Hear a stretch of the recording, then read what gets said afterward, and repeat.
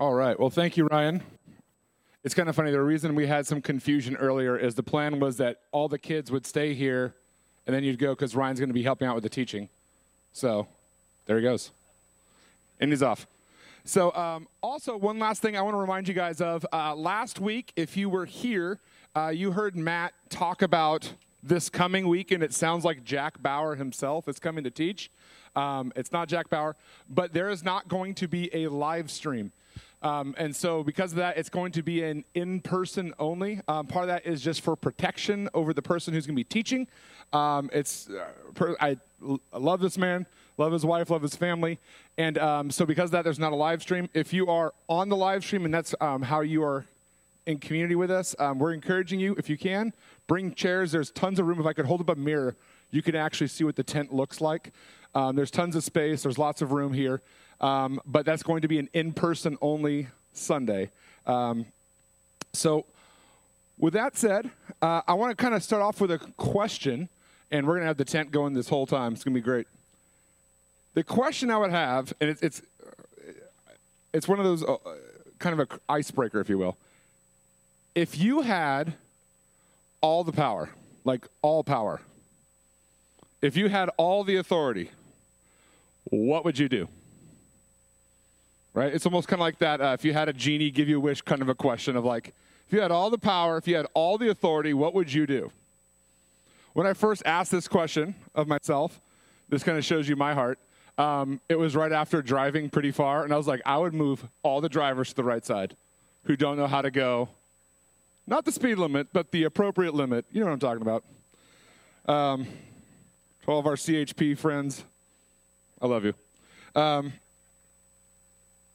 Right? At times as a parent, I would, if I had all the authority and power, I would help my kids choose kindness as opposed to violence with one another. Right? There's a lot of ways we could answer that question, right? Or we can start to think really big picture of just some of the justice or bringing peace to this world or righting some of the wrongs. If I could do that, why wouldn't I? Well, I want you to think about that question because this week, the big idea we're talking about in our scriptures, we're going to be in John chapter 13. If you want to start flipping there, if you're like me and you have a paper Bible, it's going to be flipping around today in the wind. But John 13, here's the big idea. It's that Jesus shows us what power is really for. Jesus is going to show us what do we use power for. All right, so as you're turning to John 13, we are at a critical spot in this book. We've been going through the book of John for, oh my goodness, maybe five months, somewhere around there. It's been a long time, and we've officially reached about halfway through the book of John. It's kind of divided into two halves, and 13 begins the second half, because the first half, John is telling all sorts of stories. There's this predictable pattern where he's showing a miracle where he's going to feed 5,000 people. Then Jesus says a few words explaining why he did that. Then he would maybe raise Lazarus from the dead, explain here's why I did that. It's this constant going back and forth of many signs, many wonders, and teaching, explaining it. Well, the entire second half of John, there is a single miracle that is going to be happening. It's a big one. It's that Jesus is going to rise from the dead. And for John, he's like, everything is leading into this moment. In fact, if you look at the very first verse, he says, Jesus knows, right, that his hour had come. And so John is not trying to only write down a chronology of Jesus' life. At this point, when John writes his gospel, we already have Mark. We already have Matthew. We already have Luke. We already have these other testimonies. But John has a unique perspective. He's Jesus' best friend. So he doesn't just know the public things that Jesus says that Luke would have had by interviewing people. He actually has those private moments where after you go out and you come back to your house and you have conversations about what happened that night, John has those. John even writes down times where Jesus kind of leans over and whispers to his best friend, and John's like, you need to know this. And so when John writes his gospel, and I think this story is one of the most key stories of this thing, he's not trying to tell you all that Jesus did. He's trying to fill in the gaps of there's certain things you need to know about my best friend. There's certain moments you need to know. Yes, you know that there was a Passover meal. Yes, you know that Judas betrays him that night. That's all true. But you need to know what also happened that night. And that's our story. If you're not there already, John 13. We're going to read the first 11 verses for now. Now, before the feast of the Passover, when Jesus knew that his hour had come to depart out of the world to the Father, having loved his own who were in the world, he loved them to the end. During supper, when the devil had already put it into the heart of Judas Iscariot, Simon's son, to betray him, Jesus, knowing that the Father had given all things into his hands, that he had come from God, that he was going back to God, he rose from supper. He laid aside his outer garments, taking a towel, tied it around his waist. Then he poured water into a basin, and he began to wash his feet and to wipe them with the towel that he had wrapped around him. He came to Simon Peter. He said to him, "Lord, why do you wash my feet?" And Jesus answered him, "What I am doing you do not understand now, but afterward you will understand." Peter said to him, "You shall never wash my feet." Jesus answered him, "If I do not wash you, you have no share with me." Simon Peter said to him, "Well, Lord, not my feet only, but also my hands and my head." And Jesus said to him, "The one who is bathed does not need to wash except for his feet, but is completely clean. And you are clean, but not every one of you." For he knew who was to betray him. And that's why he said, "Not all of you are clean." All right, keep those verses there. I'm gonna show you a few things here. I already mentioned this, but verse 1, when it says that the hour had finally come, throughout the book of John, it is constantly telling us, not yet, not yet, not yet, right? After Jesus brings Lazarus back from the dead, nope, not yet. After he feeds the 5,000, nope, not yet. There's that moment, I remember when I was teaching it, where they were trying to apprehend Jesus, and Jesus kind of like just jukes and dodges his way, and they can't hold him. Why? Because it was not yet. And so you have this kind of buildup of pressure, this buildup of anticipation, and here John is saying, it's go time. The hour's here.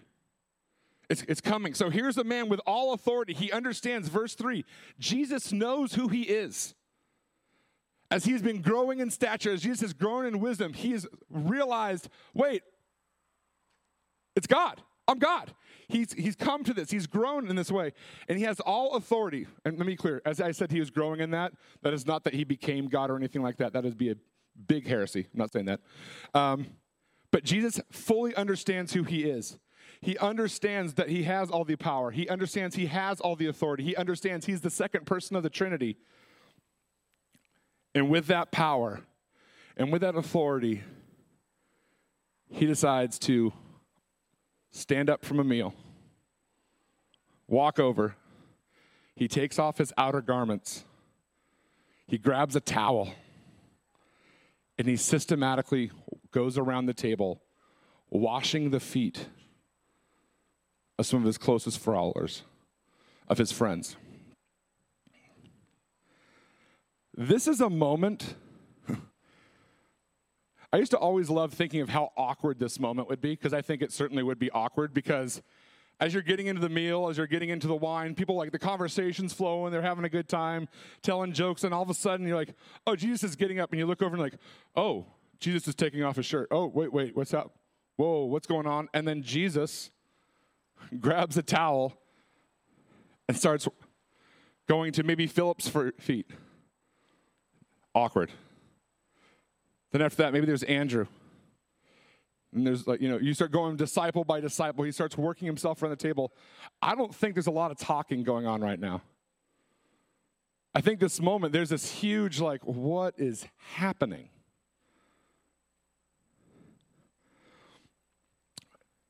There's a lot said how there's this ceremony where you would typically need to wash the feet of someone when they come into your house. But with that, foot washing was considered such a low position, literally like that Jewish servants were not even allowed to wash feet because it's the idea of like, if you're one of the chosen one, you can't even, you're not allowed to do that. We have to find someone even lower than a servant.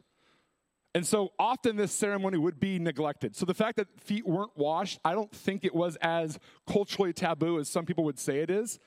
But everyone was aware of it. Everyone knew, okay, it's a thing. Okay, we didn't have it, right? It's one of those things you do. But the shock here is not that someone was washing feet. It's that someone of such power, of someone of such authority would honestly degrade themselves and walk around washing feet. This is the picture of humility. Because I think we get humility wrong all the time. Often when we think of humility, my mind runs to sports, and it's that whole humble brag culture, right? Of like, you got to stay humble. We're 73-9, but it's my teammates. Oh, he's so humble. It's like, no. Sometimes we think like self-deprecating.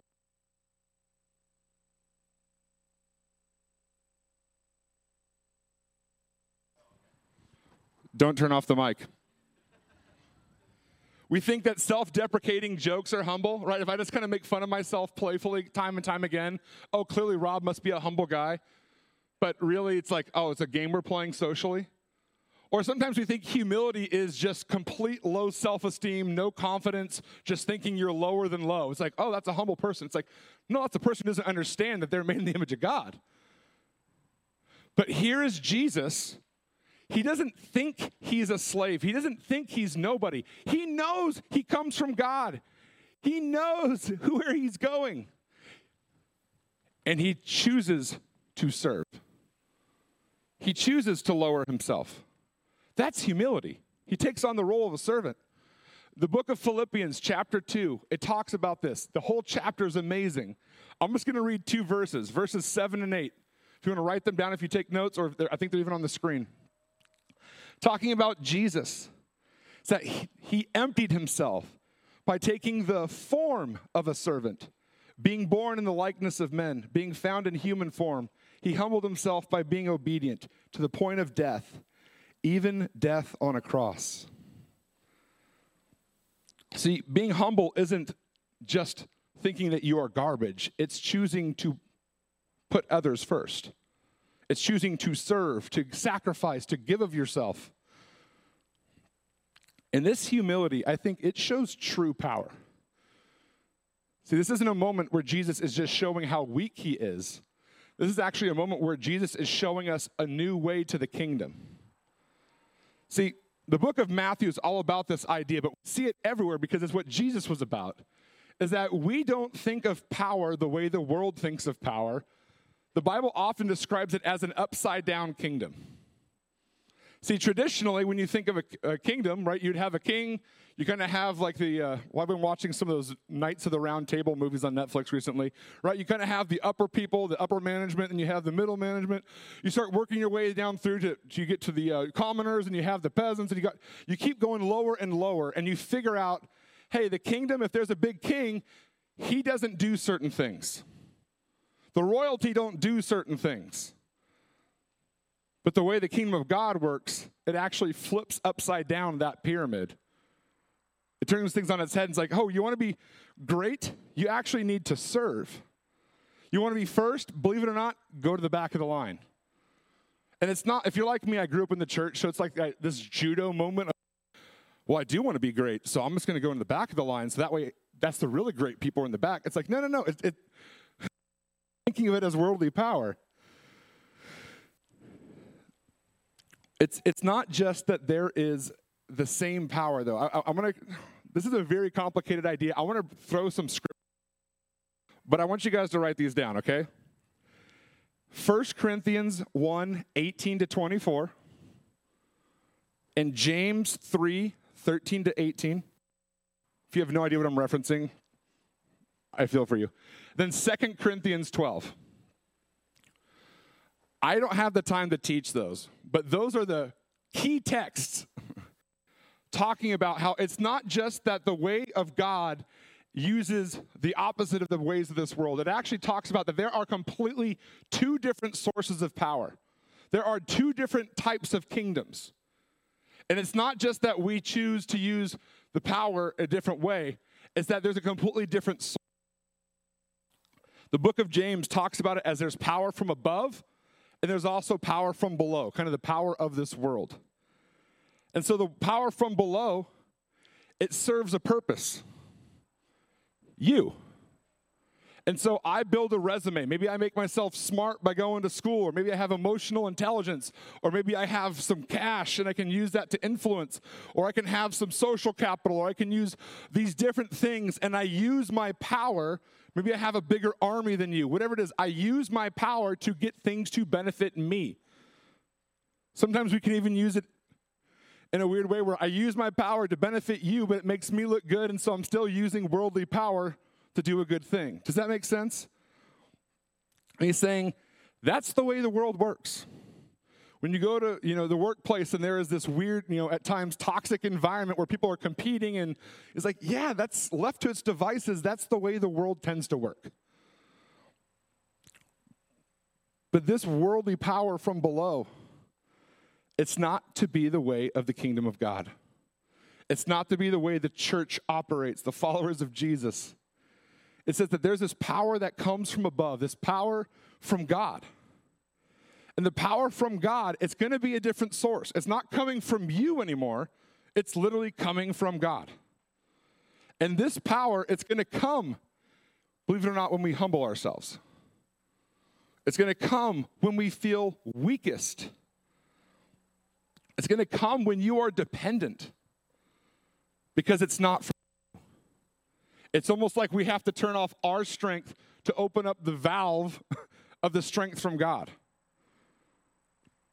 And so the point of this love, the point of this power, it's not for me to advance my life. Many people love to use Jesus things to try to advance their own life. It happens all the time. The point of this power from above is to love people.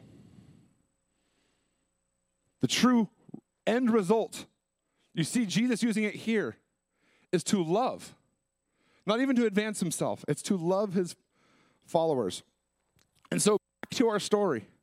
This is not Jesus in a point of weakness. This, I believe, is Jesus in a point of strength. Jesus washes feet. Think about that.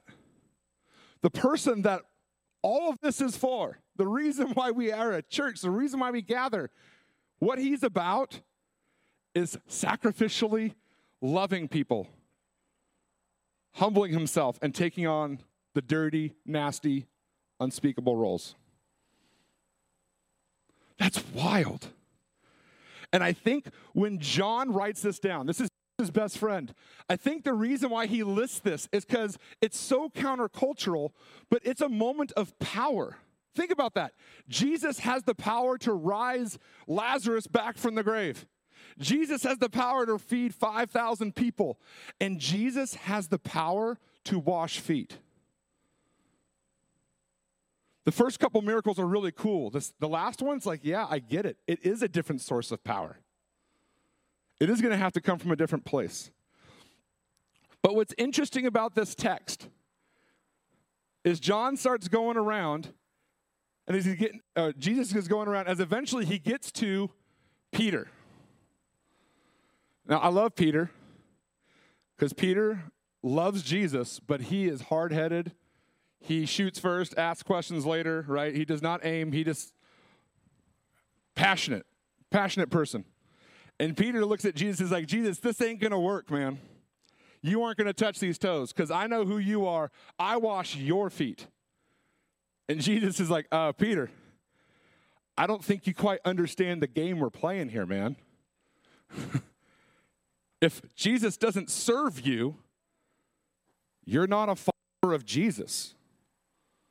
This is the part of the story, I think, for most of us who grew up in the church or maybe been around long enough, we've kind of used these worldly structures in our life, and we think when times we compete who can serve the most. And no, you don't serve me. I bring you the meals. And so when I have need, I don't tell you about that. Does that ring a bell for anybody? Yeah. Guess what? You're Peter. I'm Peter. We're all Peter. The problem is we're going to have to humble ourselves to allow Jesus to serve us. And he literally is saying, guess what? If you don't, I don't know what you're following, because you're not following the ways of Jesus. That is a harsh statement. It's a harsh statement, because there's also this metaphor that's going on here. That Jesus, he's not literally saying you need to have Jesus wash your feet. He's kind of saying this washing of feet is also a metaphor going on where Jesus is cleansing you. Hidden in the text, you'll kind of notice, if you read the book of John in one sitting, which we always recommend, you would notice that John goes out of his way to talk about how Jesus is basically kind of wearing a towel. It's like, John, why are you going out of your way to mention that? The next time you see Jesus dressed like this is on a cross. John's bringing this metaphor and saying he's not just washing feet, he's pointing out that you need him to apply his death and resurrection to your life. It's not my morality that would save me, it's the gospel. It's the good news of Jesus that you can't be good enough. It's the good news of Jesus that it doesn't matter if you can turn your life around. He is that good. It's not your resume. It's not your accomplishments. It's not how much money you give, how many boxes you can do. It's that Jesus was that good. 1 John 1:9, I love it because it continues that picture. It says, if we confess our sins, if we admit, yes, Jesus, I need you, I have done wrong, he is faithful and just. We're talking about Jesus. Jesus is faithful and just to forgive us our sins and cleanse us of all unrighteousness. So literally, let me translate this verse to our story here. If we are willing to humble ourselves and say, Jesus, I need you to wash my feet. Jesus, I need you to forgive me. He's really faithful and he will. But you have to humble yourself and say, I need this. That's all that's required. That's it. And it's the faith that's saying, Jesus, I'm going to trust that you are who you say you are, and you will do what you say you will do.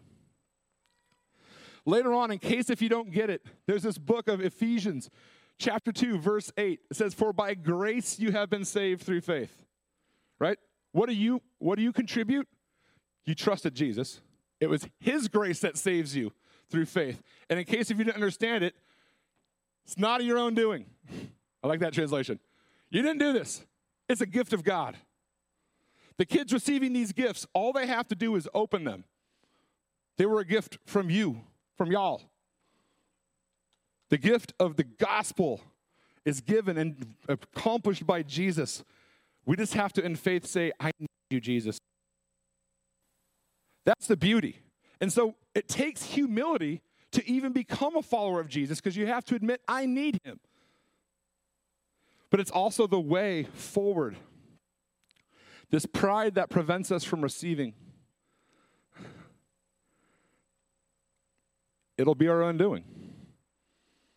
And a lot of people say, okay, Jesus saves me, and now we basically live a life of Christian pride, saying things are upside down. I serve the most, I do the most, but I'm still tacking up and tallying my worldly resume just with Christian accomplishments.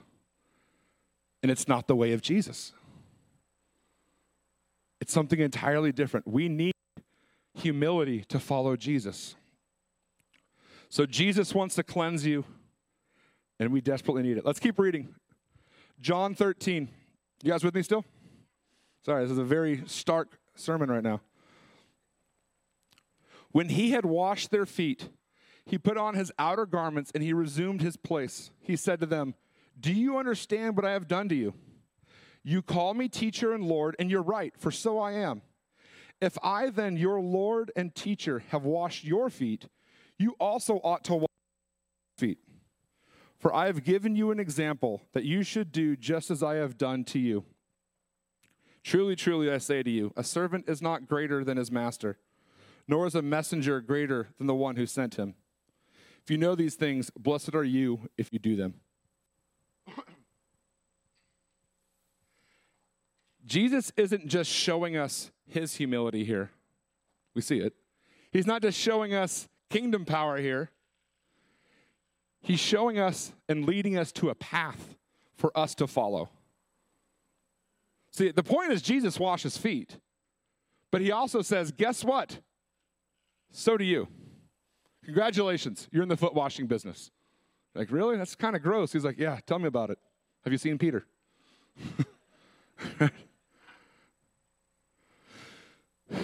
This metaphor of sacrificially loving and humbling ourselves to do whatever love would require of us. That is the beauty of the church. As I was just thinking about this, my mind went to different times. Like, I had the opportunity a few years ago. I got to go on a Hurricane Harvey relief trip. It was amazing. So you have this entire hangar in Houston. They kind of dedicated to it. And over in this one corner, you have like the FEMA tent. So there's a tent inside a hangar. Makes sense. And FEMA, they're just cutting checks. If you have an address and you're affected, boom, you get money, you get money, you get money. They had like 2 tables. The other like 18,000 square feet of this airplane hangar is Christian organization after Christian organization of people coming in, people who are flying and shipping in drywall, people who are doing everything they can to get diapers on site. And all of a sudden, this entire airport hangar is full of relief organizations. And if you look closer, it's not just people who cut a check. It's moms, it's dads, it's people who are taking weeks off of work so they can come and cut nasty, moldy drywall and to chip away tile that's been completely floated up. It's doing all these menial tasks, and it's not that they're trying to prove anything, it's because love requires it of them. It's the beauty of the church. Yeah, I think of even here in Thousand Oaks. You read the Acorn, you talk about the homeless, the homeless, the homeless. There's all these things about what are we going to do. You know what the most effective way that the city has loved the homeless? It's actually been the churches banding together. Harbor House is multiple churches pooling their cash and saying, we want to find housing, we want to find medical care, we want to find food, we want to do everything we can, provide programs, placement, everything we can. It's the beauty of the church. Mother Teresa's famous not because she was a good speaker, but because she gave people dignity as they died. It's the beauty of following Jesus. I think there's this danger, though. I've talked about it several times already. That as the church, as followers of Jesus, we would take the temptation and the bait and say that we find a goal that could be a God-honoring goal, but we choose to use the world's power. We try to flex muscles. We try to use everything we can in our own influence, and we do these things to accomplish this. And so we'll say, like, the ends will justify the means. That's not the way it works. Jesus cares as much about the means we use as he does the ends. Jesus isn't lacking power. He's not lacking cash. He's not lacking the ability to accomplish his will. What he needs are people who are willing to not think that they're better than Jesus. Do you guys catch those verses where he was talking about that? He's like, I'm your teacher. You're not better than me. This is the way. The Mandalorian. This is the way. That we choose humility. That Jesus, when flexing his full power and authority, he doesn't go to preach more sermons. He goes and washes feet. Please do not lose that. And so we don't fight fire with fire. In fact, if we choose to use the power from below and trying to accomplish Jesus' mission, we often end up just destroying the very thing we're trying to do. I remember I've been involved in several churches. But there was one that was particularly toxic for a moment. And I remember someone pulled me aside once at a really kind of ugly meeting, and they said, you know what? No one likes seeing how the sausage is made. It's like, wow. Is that what we got as the church? No. It's good enough for Jesus. I think it's good enough for us. He's literally telling us this is the way we are to do. And so I think that there's this current cultural moment we have of something called deconstruction, right? Where many people, they're kind of wondering, do I really want to be about the things? Well, actually, they're not really asking if I want to be a part of Jesus. It's that they've looked at the church and they see the church is so full of abusive power, so full of corrupt things that they're like, I'm out on the church. It's the danger. They're looking at this and they're saying, we're not following the ways of Jesus. But I don't want to keep this, removed and think that this is why we need to have good church leadership. It is a way. But we do this all the time. I think of my own house. When a marriage, at times we can reduce ourselves to who owes who at times. Who's able to get what done, and how can I use that little turn the gears, little manipulation, put a little pressure on each other. Like, no, that's not the way we do things. It's so easy to parent using fear and control to try to keep kids, obedient or whatever it is. It's not the way of Jesus. It's easy to get caught in office politics. It's not the way of Jesus. And even if we have a seemingly good goal in mind, the means we have used ends up negating any benefit you think you're getting. I think the ultimate, I'm a fan of therapy. I'm a fan of referencing things. I'm not against using resources, but the ultimate kind of shallowness of the self-help movement is that it points you to becoming better at using your own power. But you aren't enough. You don't have enough strength. You don't have enough wisdom. You don't have enough willpower to pull things off. And the benefit of the gospel of what's completely different is that you actually say, I'm not enough. Thank God Jesus was, though. And he is giving me his power.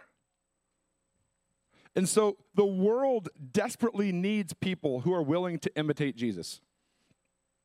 Oh, man. Thousand Oaks needs people, not just to say Christian things, but to actually imitate Jesus. Doing the things he did, but also the way he did them. Where we can have marriages full of humility and honor for one another. Parents who are willing to sacrificially love their kids at 2 a.m. and 3 a.m. and then 4 a.m. again. The world needs this.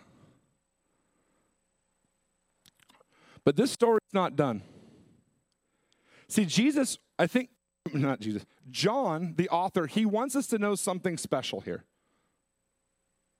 Verse 2, the devil already put the betrayal on Jesus' heart. Verse 11 of John 13, he says, not everyone here is clean. Why? Because Judas was there. Verse 18, we didn't read it, that there's going to be a prophecy that's going to be fulfilled, that someone was going to betray him. The more I read this passage this week, the more and more and more I am convinced the reason why John wanted us to know this, it's not that Jesus washed his disciples' feet. It's not that Jesus washed even Peter's feet, although we learned a lot from that. John wants us to know Judas was there. Jesus washed Judas's feet seconds before he would betray him. Do you guys realize that? That's power.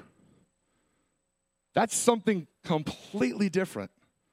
I don't know how we could do that. And so Jesus is going to use this kingdom power, all his authority, all his power,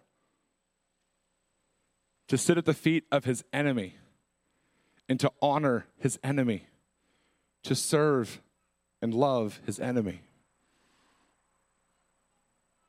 That's something completely different.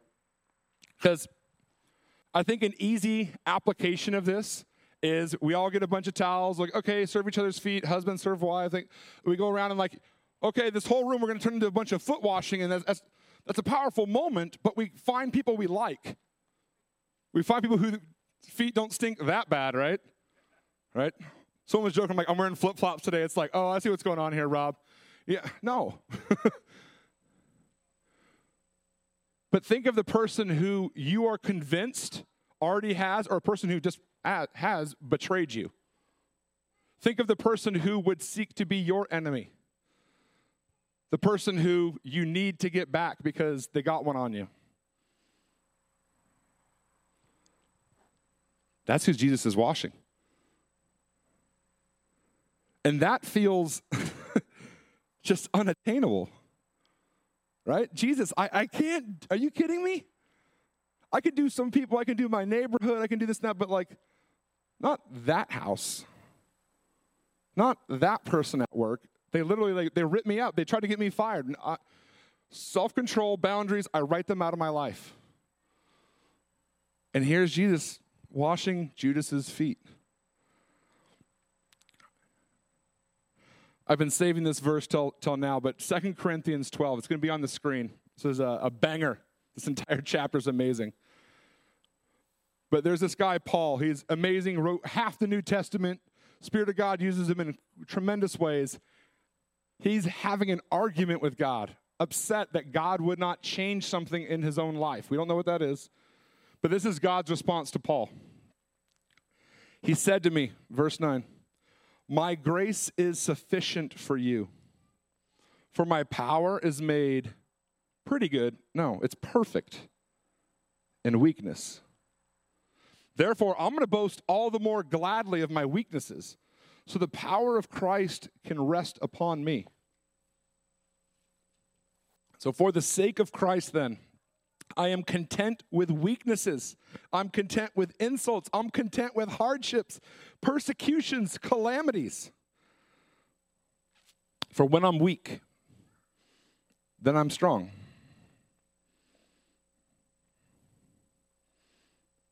This is real. This is not hyperbole. This is real. That when you are the recipient of weaknesses, of insults, of hardships, of persecutions, when you feel like, I can't possibly do this anymore, that's the opportunity to encounter the true power of God. It's not to make your life better. It's so you can love. Then you're going to have to dig deep. Oh, wait, I'm using the wrong power source. God, I need you more than ever. That's what digging deep looks like. It's remaining dependent and knowing, yeah, I need this. And so when you are feeling your weakest, that's the opportunity that we get to have true union with God. That's the opportunity we have. That how do we participate? How do we experience the power of God? It happens at the cross. It happens at the foot of washing someone's feet. That's when we experience the power of God. Not just so I can have a bigger house, bigger mortgage, bigger family. It's so I can love other people. That I can do the things of Jesus. But this moment, I want to be clear here. We're kind of wrapping things up. I don't want you to get from this. I know this has been kind of a hard sermon to hear. It's a hard teaching. I am not telling you, you need to go out there and wash feet. Go get them. Go. And then this week, you're just like, wow, failure. I did it one, but that was kind of easy, actually. I don't want to do that anymore. The point isn't that you have to wash feet. Next week, we're going to talk a lot about the Christian love. That's what the next speaker is going to be talking about. The thing I want us to look at this week is that Jesus washes your feet. Right now, if you are thinking, if you're going to a place of shame, if you're going to a place of guilt, if you're thinking of your own failure, that's not the point. It's that Jesus continually washes you. Jesus continually ministers to you, and he's good. He's not shaming you. He loves you, and he wants to spend time with you. And we find union with him in a place of humility. That's actually the path of true power. It's through humility. It's through love. It's through sacrifice. That's the place of joy. That's the place of peace. And it's offered to us. And so Jesus, we need him to continually serve me. I don't want to be a Christian in my own strength anymore. It works terrible. I don't want to parent in my own strength anymore. I love that this week, that this passage came on the week before Thanksgiving, because we're all going into family dynamics. You guys know, right? If you're sitting next to that person, you're like, oh, hey, what are you talking about? Who is in the room or at the table, or who is not in the room and at the table, it screams this week when we look at the brokenness in our families at times. The point isn't to identify who Judas is and to get him. The point is to identify who Judas is and serve them.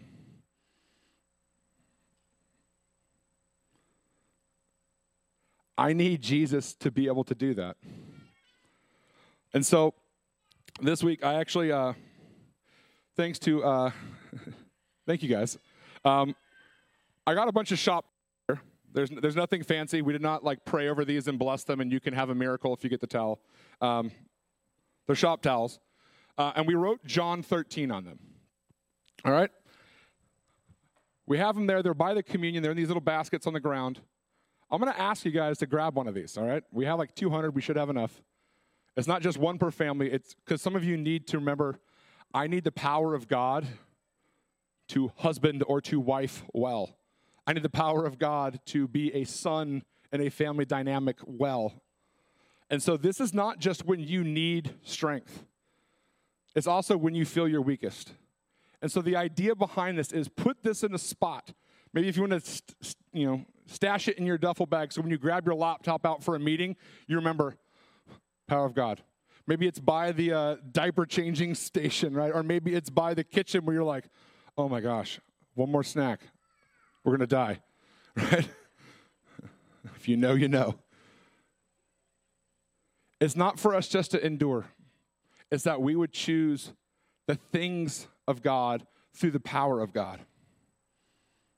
And so I want this to be a visual reminder to you that God loves you, that Jesus serves you. Not because you're high and mighty. No, he knows who he is. But you are that dearly loved.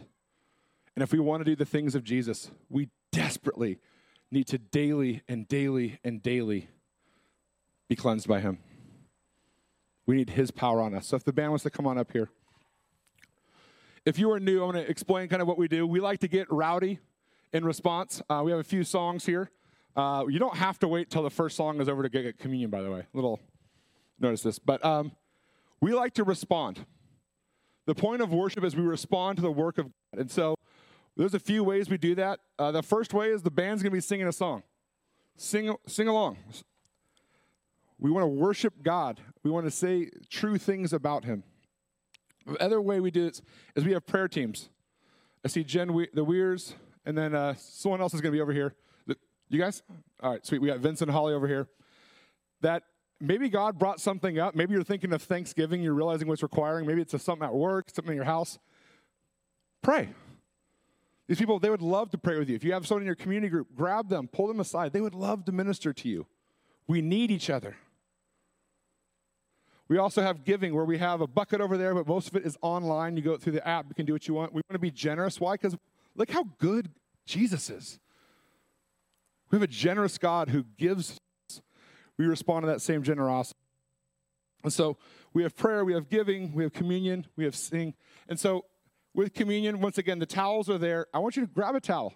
I know sometimes one of you sends someone up to grab the communion elements, but grab that. But I love it because the towel is the washing of feet. That is a metaphor for what communion is.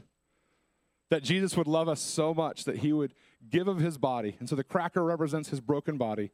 The juice represents his shed blood. That's what ultimately cleanses us. That's what saves us. That's what makes us a follower of Jesus. It's what he accomplished through his death and through his resurrection. So I want to pray for us. Jesus, we need you more and more and more. The longer we live, Lord, it's so easy for us to run to our own strength. But Jesus, I pray that we would be a people that are centered on you. God, as a world that looks increasingly dark, God, we don't want to just identify darkness and say, there it is. Lord, you call us to serve it. You call us to love. You call us to wash feet. And so, Jesus, I pray right now, just in this tent, just knowing there's so many places that our minds are going. There's so many places our soul is heavy. I pray that you would just minister, or that there would be grace to everyone who needs grace. So, Spirit, I pray that you would be the one who is blowing through this tent. I pray that you would be the one whose voice is loudest in our souls. Thank you, Jesus, that you would love us. Amen.